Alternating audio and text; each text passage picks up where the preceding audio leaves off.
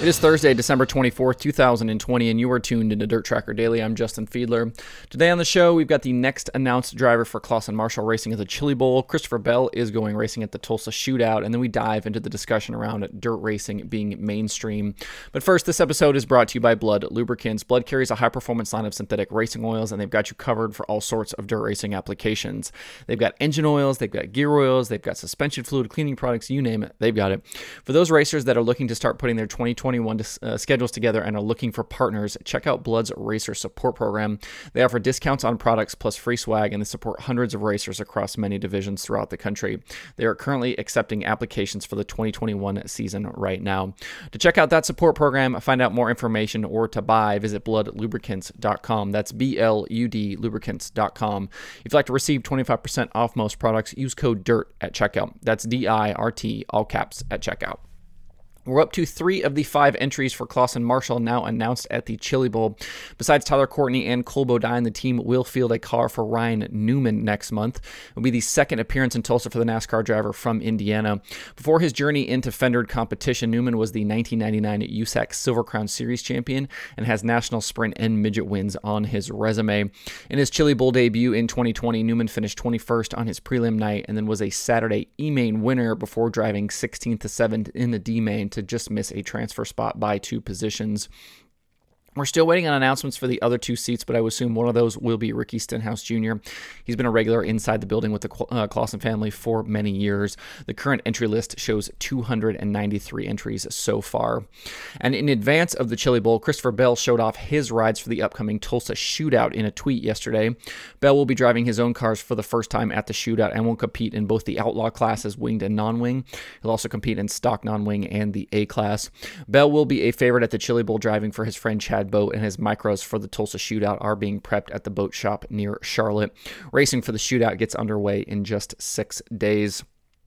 A few days ago, Sports Business Journal's Adam Stern tweeted that NASCAR is working with iRacing to possibly broadcast some sim racing events next season in the broadcast windows typically used for early weekend practice and qualifying sessions. With the way the NASCAR weekend schedules changed because of COVID, there's suddenly not nearly as much time where cars are on track, and those sessions were good for TV. Talking about, maybe later on Thursday, Friday, Saturday, those windows where you would normally tune in and watch an hour's worth of practice or qualifying. So the idea of broadcasting sim racing in this windows has again opened up the conversation about why we don't see more short track racing on TV. And if they can broadcast iRacing, why not put short track racing on instead? This kind of always ends up coming up, and I certainly on some level understand the questions, but on some level I don't understand the questions. The main reason in this instance why they won't show racing at somewhere like Eldora or Stafford or Five Flags or put your favorite short track here is simply because of the cost. iRacing broadcasts don't require trucks full of gear and setup. There's no workers, production trucks that need satellite time. There's no catering, and all of the other costs associated with live broadcasts of sporting events.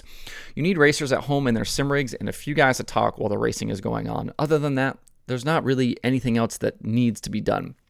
The costs are almost non-existent in comparison. The networks are looking for a cheap and easy way to fill that time. They are not looking for a sizable production that's expensive and won't necessarily draw hordes of viewers. And this idea of kind of the draw of short track racing then opens up the discussion about why aren't series like the World of Outlaws more mainstream. I engaged some folks on Twitter last night about this exact subject. The argument always comes up that if the series were marketed better, that they would grow much larger and would be in a position to be broadcasted live and nationwide on a regular basis. That all sounds good in conversation, but somebody needs to explain to me how that actually works. I have a degree in marketing with a focus in sports and spent 7 years working for the World of Outlaws, and I have no idea what that means. What does it mean to just market something better? It seems that folks think you can just buy some TV ads and suddenly short track racing will be ubiquitous. And, that's just not the case, and it's incredibly expensive to do. National media buys on that type of scale cost millions of dollars, and the organizations that control series and tracks just don't have millions to spend on ad campaigns for awareness. And even if they did, there's no guarantee that a huge marketing campaign would even garner the type of results to make it worthwhile. These companies are operating on very small margins, and the money they do spend on ads and marketing has to be extremely targeted and very local. They're doing radio and billboard buys in local markets to get people out to their local track, and they're doing small digital campaigns on things like Twitter and Facebook to reach those most likely to buy. Over the years, they've discovered what works based on what they can afford. We're talking in many cases hundreds to maybe a few $1,000s at the most. We're not talking tens of thousands of dollars, hundreds of thousands of dollars, or even millions of dollars. And obviously, it's going to change depending on, whether you're talking about a small racetrack in the middle of, a rural area, or you're talking about a large series like the World of Outlaws. But at the end of the day, you're still not talking about tens of thousands of dollars or more. The adage that you have to spend, that you have to spend money to make money is true, but only to a point. At a certain level, these marketing campaigns garner diminishing returns. You spend more and more past a certain point, and you get less and less results. These companies must find that sweet spot of spending versus return. When you're limited by small budgets, you can't afford to continue throwing money into black holes and hope that something good will happen.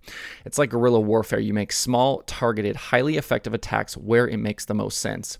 And on the flip side, that's why you see dirt track racing trying to find all possible revenue streams. They're literally selling everything that's not nailed down. They're selling event tickets, merchandise, concessions, parking, sponsorships, pit passes, competitor memberships, pay-per-view streams, and more, honestly. You need all of those things to be firing on all cylinders to keep these series and tracks afloat. And I bring all this up because I want people to be educated on the difficulties faced by dirt racing. Obviously, everyone wants these things to be as big as possible because bigger usually means more dollars for everyone involved. And we all want racing to be accessible, easy to find, and easy and cheap to watch. But there are some serious constraints in place, and the industry as a whole just has to keep chipping away at these problems. And on some level, we need to understand that there's a very good chance that dirt racing will never be mainstream. And if it isn't, that's okay. There's still going to be plenty of places for guys to go race. There's still going to be plenty of places for fans to go watch, plenty of entertainment, plenty of great shows. And, being mainstream or not being mainstream doesn't change any of that. And remember, please, please, please, everything you read on a forum or in a Facebook group, please understand that those things are not necessarily true. Just because somebody posts it doesn't mean it's real. The proprietary information that some people claim to have, or the Dirt Vision subscriber numbers, the Flow Racing subscriber numbers, like nobody outside of a very small group inside of those companies know what those numbers look like. So don't assume that just because you see something on a forum somewhere in a Facebook group that it's true. I think that's very, very dangerous. And people make opinions and create judgments based on some of those things that they see, and it's like you can't get mad about something when it's a made up number. So I want you to be very, very careful when you start diving into some of those places and the information that's available. But want to make sure folks are educated, want to make sure you understand what things, these companies and tracks and series and things are up against, because it's better you know more than know less. So that's it for the show today. Hope everybody has a good Christmas and a good weekend. We'll be back on Monday with a new show, back to kind of regularly scheduled programming next week. You can find Dirt Tracker Daily on Apple Podcasts, Spotify, Stitcher, or where you get podcasts. Please subscribe and leave a review. You can also watch the show every day on YouTube and Facebook. You can email the show at info@dirttracker.com, and you can follow along at facebook.com/dirttracker, twitter.com/dirttracker, and the website itself, dirttracker.com. You can follow me personally on Twitter at Justin_Fiedler. Thanks everybody for tuning in. We'll see you on Monday for more Dirt Tracker Daily.